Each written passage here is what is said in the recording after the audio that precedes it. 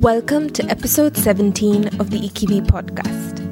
In this episode, we have with us Elizabeth Brink, a trauma-informed, body-based coach for neurodivergent people. She partners with her clients as they build life strategies with greater self-acceptance and body awareness. Neurodiversity refers to variation in the human brain regarding sociability, learning, attention, mood, and other mental functions in a non-pathological sense.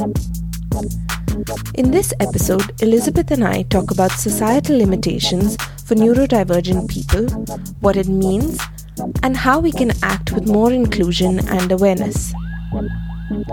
We talk about the need and importance of channeling the strengths of individuals instead of stereotyping and grouping people together. This conversation with Elizabeth is insightful and educational, and I hope it inspires you to have greater conversations on the subject and offer support to neurodivergent people from different backgrounds in your own unique ways.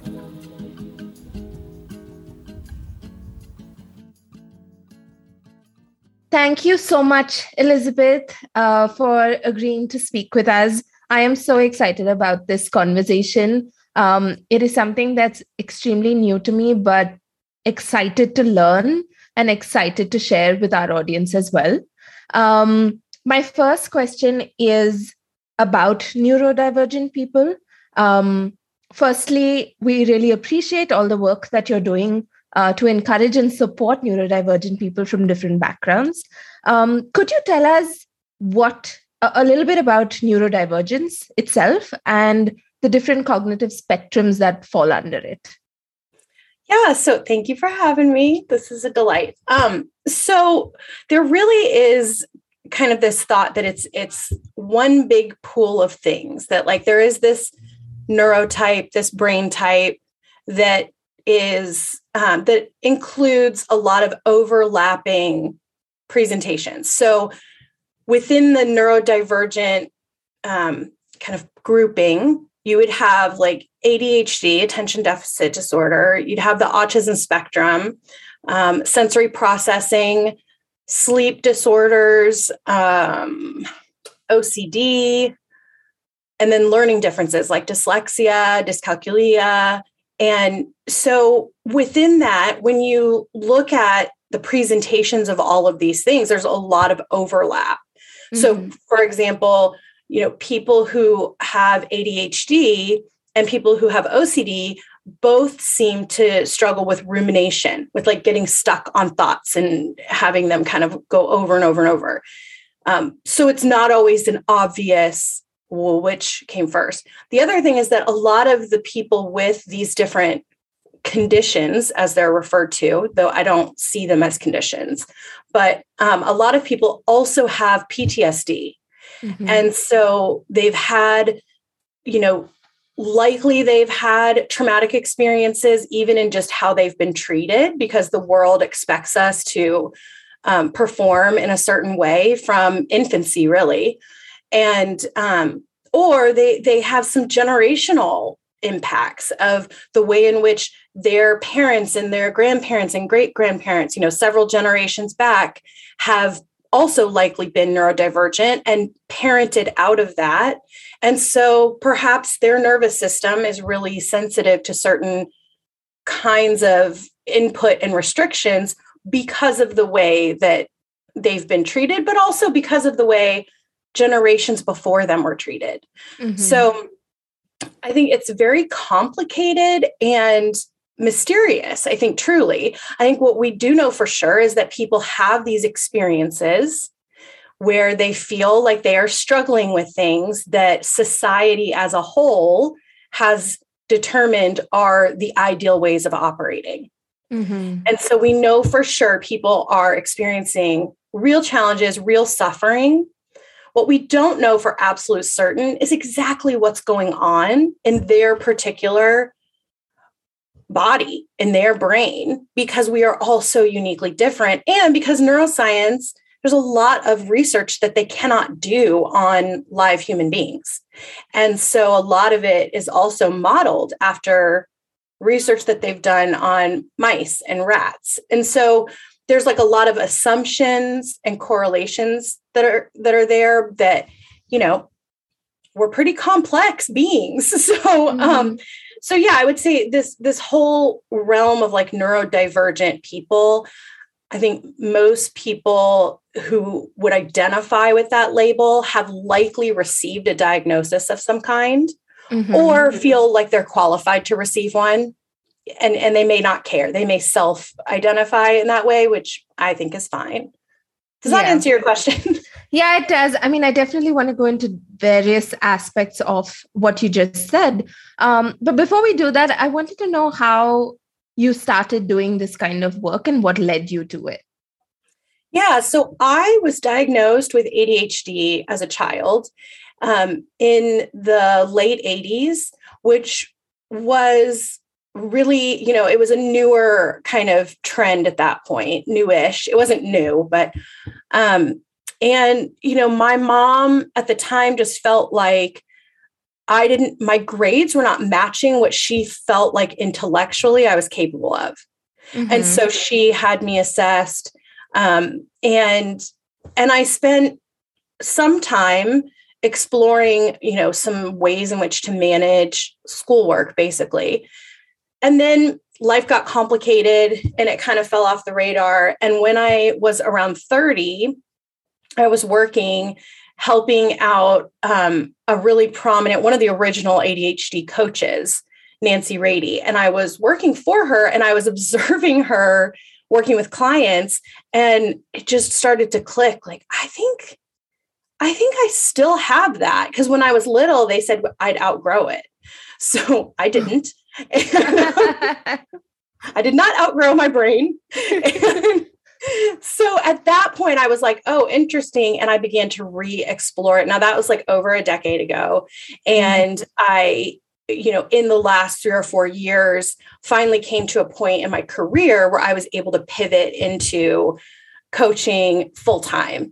And so that's kind of how I got here, was that it was partly my story and partly that as I've had this long career, I was constantly coming into contact with people who were struggling in the workplace, who were struggling at home, and who needed a sounding board and needed to problem solve in a safe place where they wouldn't be judged. And so a lot of colleagues over the years, even bosses, would confide in me. And I found the shift into coaching like very natural. It was like, oh yes, this is what I've been doing for most of my career, in addition to other, you know, job responsibilities. So that's kind of how I came into it. And it's kind of a dream come true. Like, I can't believe that I get to do this for work. It's like kind of amazing. Yeah, it is amazing. What consists of the coaching that you do? And you earlier said that people come to you if they're diagnosed with the condition, and then you kind of do your coaching sessions with them. What does that kind of mean? Like, what is the kind of coaching that you provide? Yeah, so it's so ADHD coaching, neurodivergent coaching is what I'm trained in, but it's also general life coaching with this like neurodivergent piece. It includes, you know, helping my clients understand their nervous system, their brain, their way of doing things. So building self-acceptance, being able to actually really partner with themselves and not be constantly battling against their intuitive, instinctive ways of doing things. It's a partnership. So it really is kind of a give and take where we set goals and the client really comes to the sessions with, this is what I need to work through this week. Maybe it's a conflict in their life relationally, or, you know, maybe it's a system in their home. Like, I can't get my laundry cleaned, or I can't keep my dishes clean and it's bothering me. Okay, so we'll unpack what's going on. So it's a lot of reflective space, because in coaching, at least where I'm trained, by Denslow Brown and Nancy Rady, the idea of coaching is you as the client are the expert on you. And so I'm here to ask questions, get curious, notice where maybe there are contradictions or things coming up, and help you to bring out the wisdom that's already there for yourself. Mm-hmm. And so a lot of times neurodivergent people will struggle with ordering their thoughts and opinions internally. And when we can either speak or write them or externalize them, they kind of order and we can look at them and think about them differently. So coaching is a great space for that, where it's like, I don't have a laundry system that's perfect for everybody. I'm not going to tell you how to set timers to make sure you do the dishes. Mm-hmm. There are lots of ideas out there. It's more about understanding you. So it's like getting to know you at like the core levels. And then you're able to go to a place where you're like, I'm going to try to manage my house with this. I'm going to let go of thinking that's going to be perfect. I'm going to hire somebody to help me with this if I can, or whatever. Like, you're going to be able to problem solve your stuff a lot easier if you know timers don't work for me. I don't like when people do this. I prefer to do things on the weekends or early in the mornings. And as you get to know yourself better and better, life has less friction. Mm-hmm. Yeah, I think there's so much battle with what society tells you and how you're supposed to live life. That's just like the first layer where you're kind of like, okay, so I first have to get rid of that mindset and then kind of dig deeper into yourself to kind of figure out what works for you and what doesn't. Mm-hmm. Yeah, absolutely. Yeah. So there's so much conversation and awareness about it, but there is definitely a lot more that needs to happen. I myself was not very exposed to it, and I had to do some reading, and I recently came about it. But I sometimes feel like, this lack of awareness is definitely a huge problem, and it's something that we need to focus on, which is why I wanted us to have this conversation as well. But how do we actually? So the main thing is the shame aspect of it, right? Like, why do people feel shameful of it, firstly, but also why do we treat people like that differently? Aren't we all individually very, very different, that we should all be treated with respect and or kind of find a way to understand that person better so we can, channel that form of whatever it is? I don't know if my question makes sense. Yes, it does. I mean, it's more of like this huge topic, right? This idea that, we are born into these systems that require us to perform. And then as we are unable to perform in these expected ways or these defined ideal ways, we are responded to by other people, are responding to us in ways that are creating this like cognitive dissonance, like, what is wrong with me? Mm-hmm. And that can happen even in infancy. You can have people who, there's a therapist, Terry Matlin, she talks about how, even as the infant is potentially more sensory seeking or crying more or whatever it is, you will have other people responding to the parents of this baby. And this baby might have a neurodivergent brain and need different kinds of sensory input or be very sensitive to certain kinds of sensory input. And other people will say, oh, goodness, like, when are they going to sleep all night? When do you put them down? Why do you hold them all the time? Right. So from infancy, the child and the parents are being stigmatized potentially. And this is shifting how the parent is interacting with the child, right? Like the parent may start to feel some panic or very deep concern, and that might shift how they are attaching and nurturing them. So like from a very young age, we pick up on these little nuances. Our nervous system is so amazing, and it is constantly seeking safety. So if we are feeling like as a toddler or a preschool child, if we're 5 years old and we want to explore, we want to be independent, and every decision we make, we get in trouble for. or, there's some consequence. Like, why would you do that? Why did you do that? Come back. You weren't thinking. Why didn't you think? Right. And so very quickly that child is like, I can't think. I can't make decisions. I should just wait and do what I'm told, or I'm going to do whatever I want. And I'm going to engage in all these really risk-taking behaviors. I'm going to jump off the roof of the house or whatever.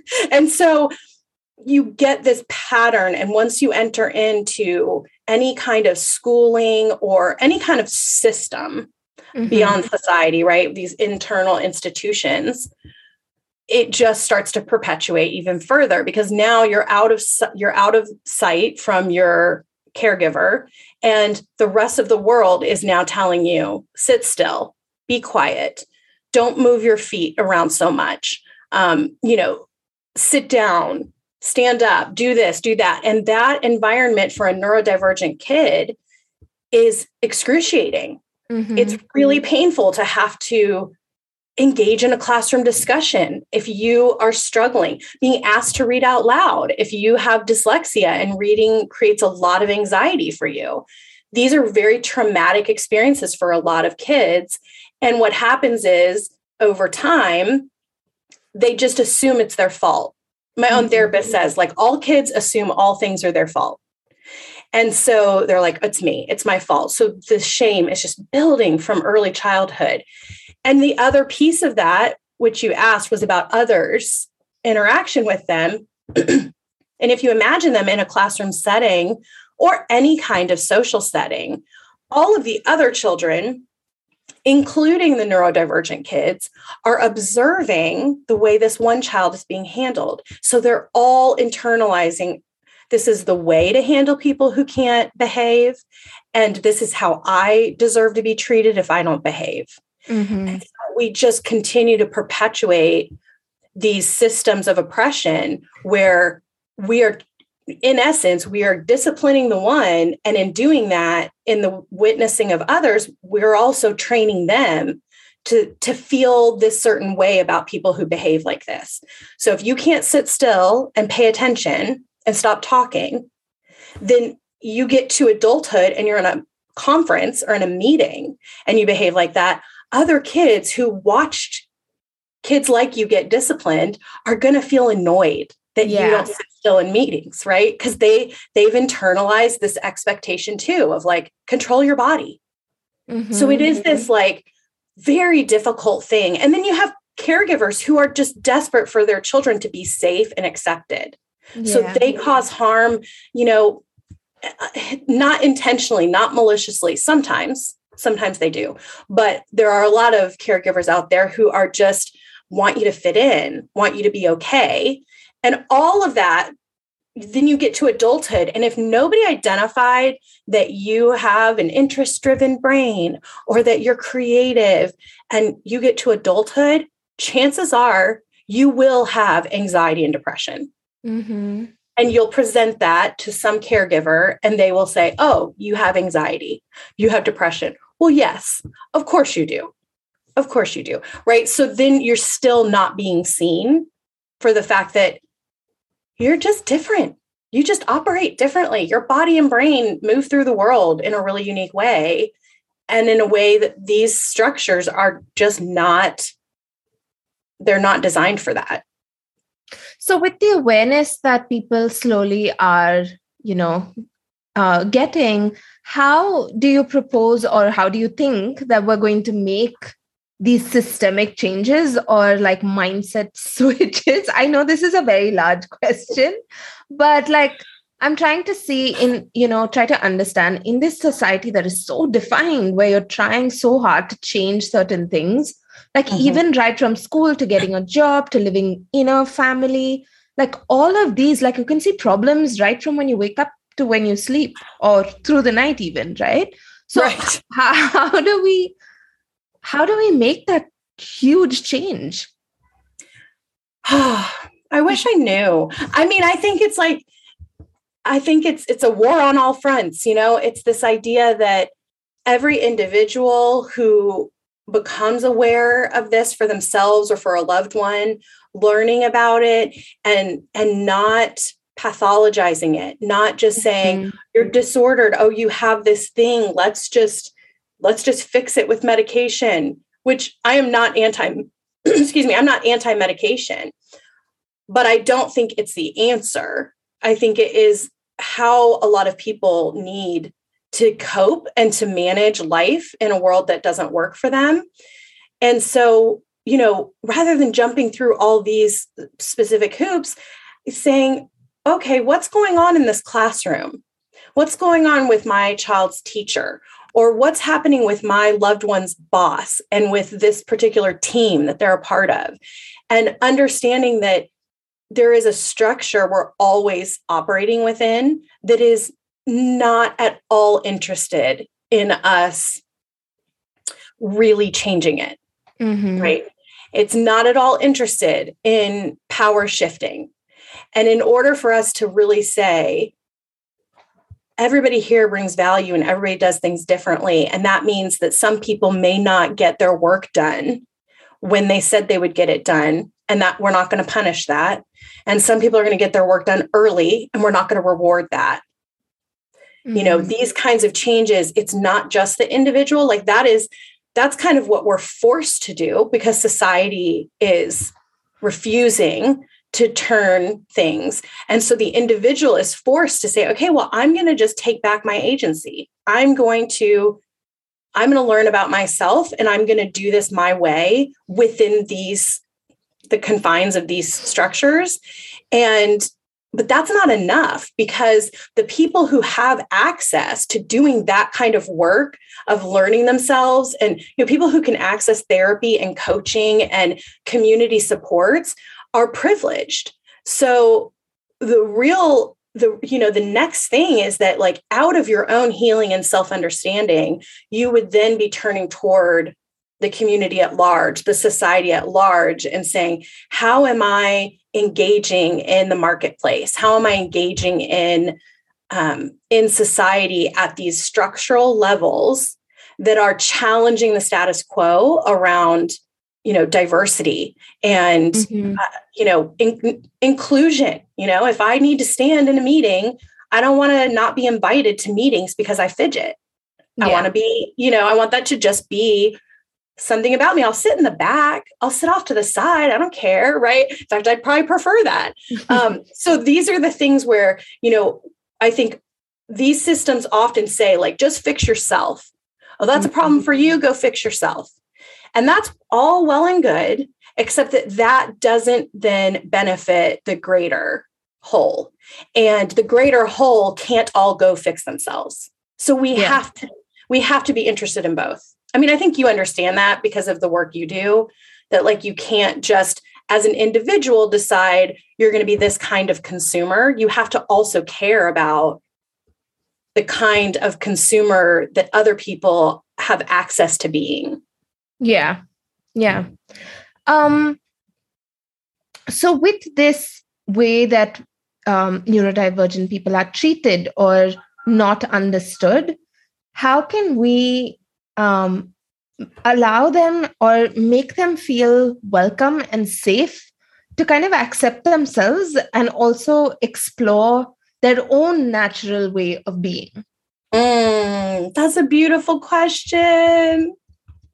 I just wish everyone would ask that question of every person in their lives, neurodivergent or not. Like, what makes you feel welcome and safe? Like, how can I support? How can this group or this organization support you exploring and understanding yourself better in this context? That would be beautiful, right? That would be really transformative. I think that's a big part of it, is just being curious. We're so quick to stigmatize and judge other people. And rather than making assumptions about why somebody did or did not do something, can we approach it with curiosity and openness? Can we challenge ourselves first rather than just challenging them? Why are you behaving like this? Why would you do it that way? That doesn't make sense to me. And instead challenging myself. Why would they do it that way? I'm curious about that. Maybe I could learn from them. Maybe they know something I don't know. This would require an amount of humility that, the marketplace doesn't necessarily encourage, right? Because there's competitive advantage at play that makes it very difficult for systems and individuals to be like, oh, maybe I could learn something from you. It's like we're all holding so tightly to our expertise and like, this is my lane, this is my thing. And so we'd have to be more open to, interconnectedness, to understanding that we are interconnected.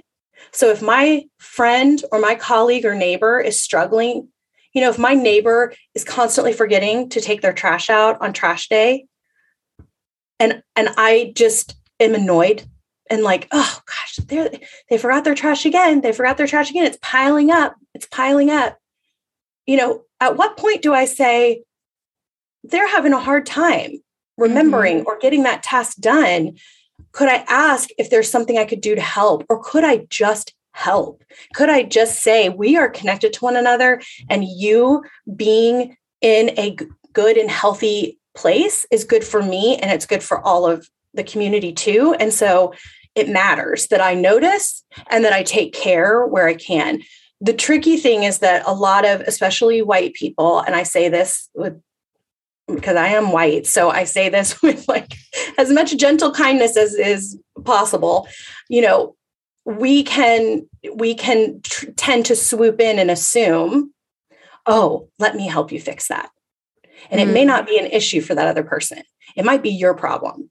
So if you're noticing somebody's fidgety in a meeting or they're missing deadlines, rather than assuming that they are actually even bothered by this thing that you're bothered by, first finding out how they're doing. How are they feeling about how things are going in their job or at home? And if they identify that there's an issue, asking permission. Is that something you'd like help brainstorming around? And not just doing this swooping in and being like, I have the perfect system, or here, let me just do this for you. Right. And then you've got this person who's like, oh, I didn't even know that was something wrong with me. And now I feel even worse. Yeah. Yeah. Sometimes I feel like even like in families, there are some people that are just so like you do have to have a high level of awareness and understanding of people and situations to really understand that person is different and that person is behaving different. But a lot of times that doesn't happen. Like in families, it's very hard for somebody to get out of their own heads and, think that, okay, this person needs extra, empathy or not even, or just need to be treated slightly differently. Like don't give certain things attention and give certain things attention and things like that. What do you think of that? I mean, the younger generations are starting to push that out, right? Like, I think when we look back so I'm in my 40s, when I look at my parents' generation, the baby boomers, and these are like American generation titles, but when I look back, into generations that were in the midst of world wars and things like that, they're surviving. They are making sure that mouths are fed and heads are counted and, everybody's here and our basic needs are being met. And so this idea of like attuning to each individual person and really giving space to them being unique is a newer concept in human interaction. It's not brand new because people have done this like throughout time, but this emphasis on how do we actually notice the individual is a newer idea. And I think that the challenge is you again have this zoom out, zoom in challenge of now, if I go to this one individual, then what happens to the system? Right? Oh, well, then that might force the whole system to change. So like if a parent notices that, or a primary caregiver notices that one child will never eat this one food, like will never eat this one food, and it is what they have 3 times a week. So do we just never eat that food again? Do we make them a separate food and then everybody wants a separate food? There's all these implications to individualizing things. Do we expect that person to just figure it out themselves? Do we, and so there's like all this partnering that has to happen for us to be able to say, you have different needs and I can try to meet them. And at some point, you are a part of a community where you also have to learn that your needs can't always come above and beyond and first everybody else's. And so it's this like really delicate dance, I think.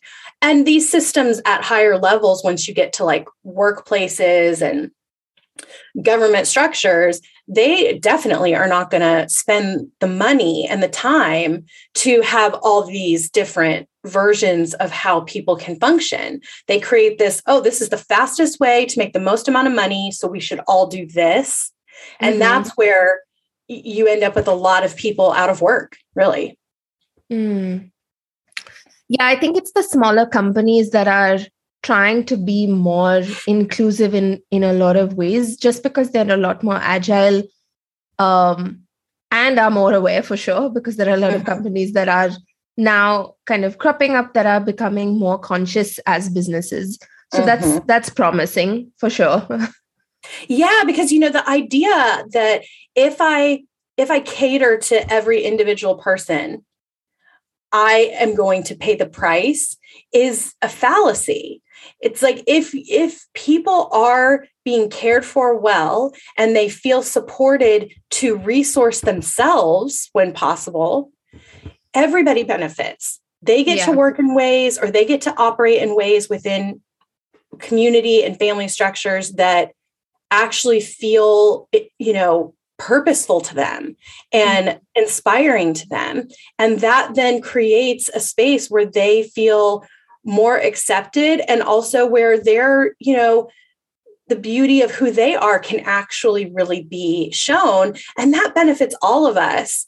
But if we are only focused on money, it's going to be really hard for us to open ourselves up, even in our families, to encouraging people to really be individuals, because we know once they get into the marketplace, they're going to get shoved back down into these boxes and they're not going to know how to cope. And so it's this I think it's a really complicated problem that a lot of people can't or don't want to address. And we're doing the best we can to individually encourage each other to understand ourselves and connect with other people who think like you do, so that you feel more, quote, normal. There's no normal, but so that you feel more understood and you don't feel like you're wrong and bad. And yet these systems aren't necessarily agile enough, depending on the structures, right? They're like huge cruise ships, and trying to get them to turn is going to take a really long time. I actually find that quite exciting, because I feel like we've not challenged the norm, firstly, but we've not, kind of channeled their strengths. And I feel like as a business owner, if you're able to do that, to channel their strengths, I feel like there's only good things that can come out of it, because by channeling the wrong things, then you're doing yourself harm or your business harm, right? Like, I feel like you can create a lot more if you're able to do that. And of course, if you spend that time and have that awareness to do that. Yeah, absolutely. Yeah. I mean, there's all kinds of, people who have said, like, caring about how your employees are doing and taking care of people actually makes your business more lucrative, makes it stronger. And it's just like, it's such a hard sell to people who are just like, that sounds hard.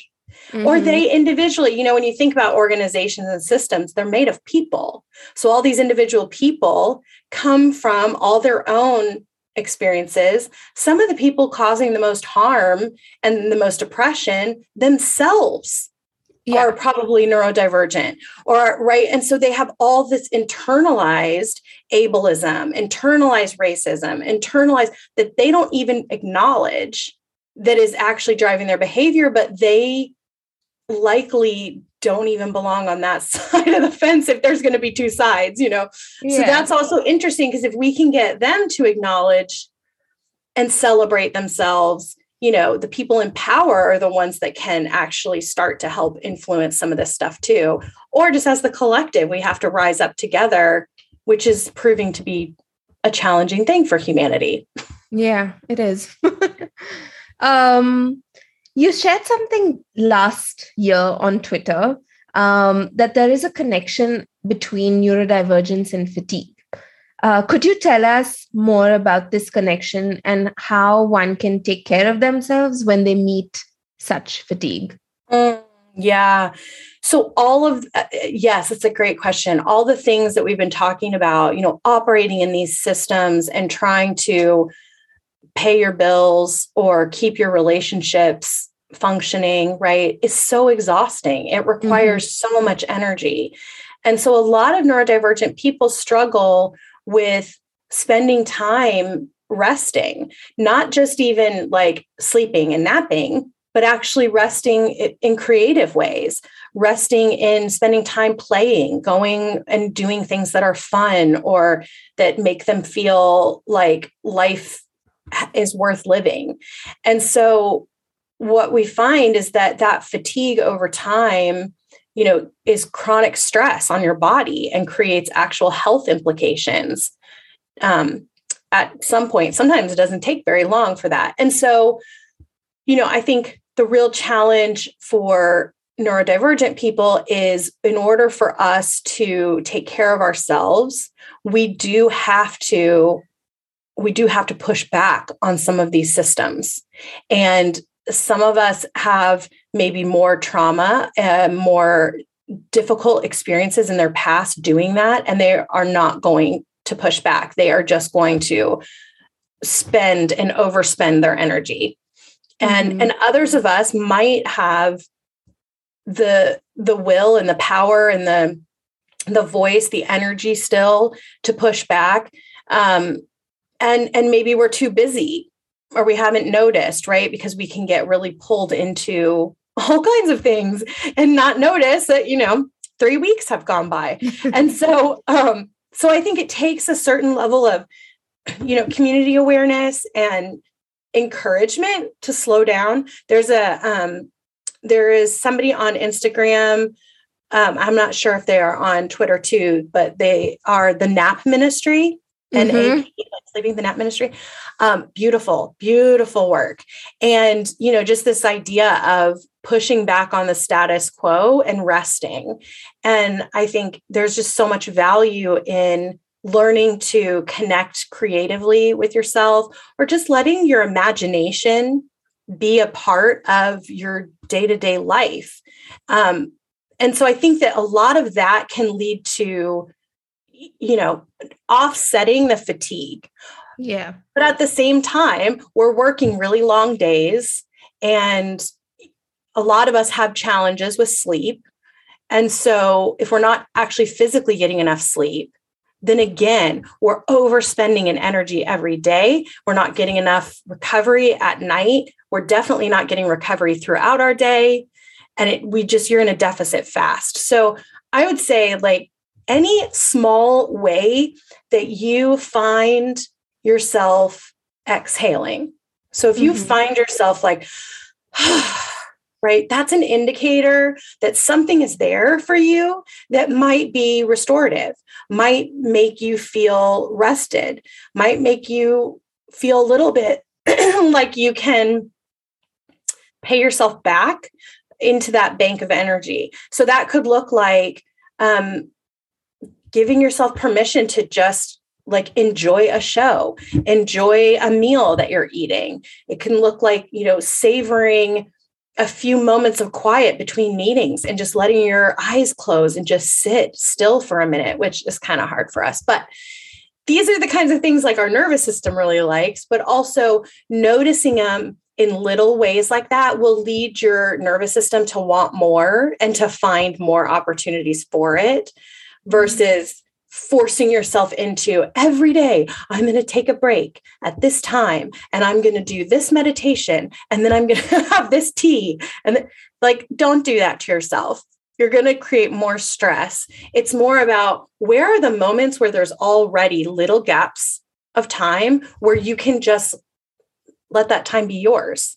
Just let it be yours. You know, one of the things I do in between clients sometimes is I have some stuff set up over here with watercolors, which we're all artists, we're all creative, but it's watercolors. So they're not like high quality. But sometimes in between clients, I will just sit here for even just a few seconds and I will just like do some watercolor thing on the page and let my nervous system just kind of connect to a different lane for a minute. And that is my little tiny way of battling that all of my energy is going to be sucked up and taken by work. It's like, no, I can take it. And then, you know, if somebody cancels a session, I might be like, you know what? I want to listen to that new music and I'm going to sit here and paint for 30 minutes because I've been doing this little bit. My body's like, I kind of want to do it longer. I want to be there longer. So I think just being really gentle with yourself and saying like, what if I could take a break? What if I could pick something on my list and say, this one can wait. Mm-hmm. This one can wait and I can have a minute to myself. I love that so much. I feel like you just sharing these inputs and insights almost makes me feel like I can give myself permission to actually take that break and step back, really. Because sometimes you need to be told that it's okay. Because you're told so many times, or like it's ingrained in your head that it's not okay. You have to sit at a desk 9 to 5. So it's hard sometimes to like give yourself permission, but just being constantly told that you can do it, something happens, some switch happens. It's true. When I started doing this watercolor thing, I was forcing myself to actually get out of my work chair, and I work from home. So I was forcing myself to sit in a different chair or go to a different like surface. And that was really helpful because it just forced my whole body to notice we're not at our desk. We're not working right now. Whereas I think sometimes I know when I was working in an organization's office, I would be on quote break at my desk and there would be nowhere else to go. And so it would be hard for me to feel like I was actually getting a break. And I would just sit on the floor. I would get out of my chair. And so I just was like, I need to not feel like I'm like in that position. Right. And so just changing your posture, like when you go to the restroom or go get something to drink and just coming back and saying, I'm going to wait to sit back down in my chair. I'm going to like let myself linger here for just a second. Just noticing where there is space and then noticing what's possible in that amount of space, because a lot is possible in like 30 to 60 seconds. A lot. Mm-hmm. Yeah. Right? Yeah. Thankfully. Yeah. Sometimes that's all we have. Amazing. Can you share with us and, our audience your Instagram handle, your website, as well as if you have any resources that you think we should definitely kind of look into, whether it's podcasts or books? We'd love to hear that. Yes. So my website is thrivingsistercoaching.com. And my Instagram is Coach Elizabeth Brink. My Twitter is Coach Elizabeth B, because it was too long. And so you can find me, I'm on Instagram mostly, but you can find me kind of all over the place. I also I co-lead a community of individuals who identify as neurodivergent, as women, femme, non-binary, called the ADHD Enclave. You don't have to have ADHD to be there, but that's also a great place where we can connect. And as far as other resources, so the Enclave is a great resource because there are a lot of people there who are also learning. My colleague, whose name is Liz, we have the same name, but she and I write and we teach and we offer special events in that community. So there's a lot of learning opportunities there as well. In terms of other things to learn and resources, I would say that rather than focusing so much on learning about your neurodivergent brain or way of doing things, that it would be helpful if people would start to learn about their nervous system and learn about how your nervous system might be interacting in certain environments or with certain people or in certain habit ways that you can start to notice, because that's going to provide you with like really immediate information that's going to help you not feel so overwhelmed, not feel so stressed, noticing like, oh, I feel stressed and frustrated. And rather than up in my head saying something's wrong with me and I need a new system, noticing it in your body and shifting toward what can I do to like get back to a place where I feel safe and grounded, right, is going to help you cope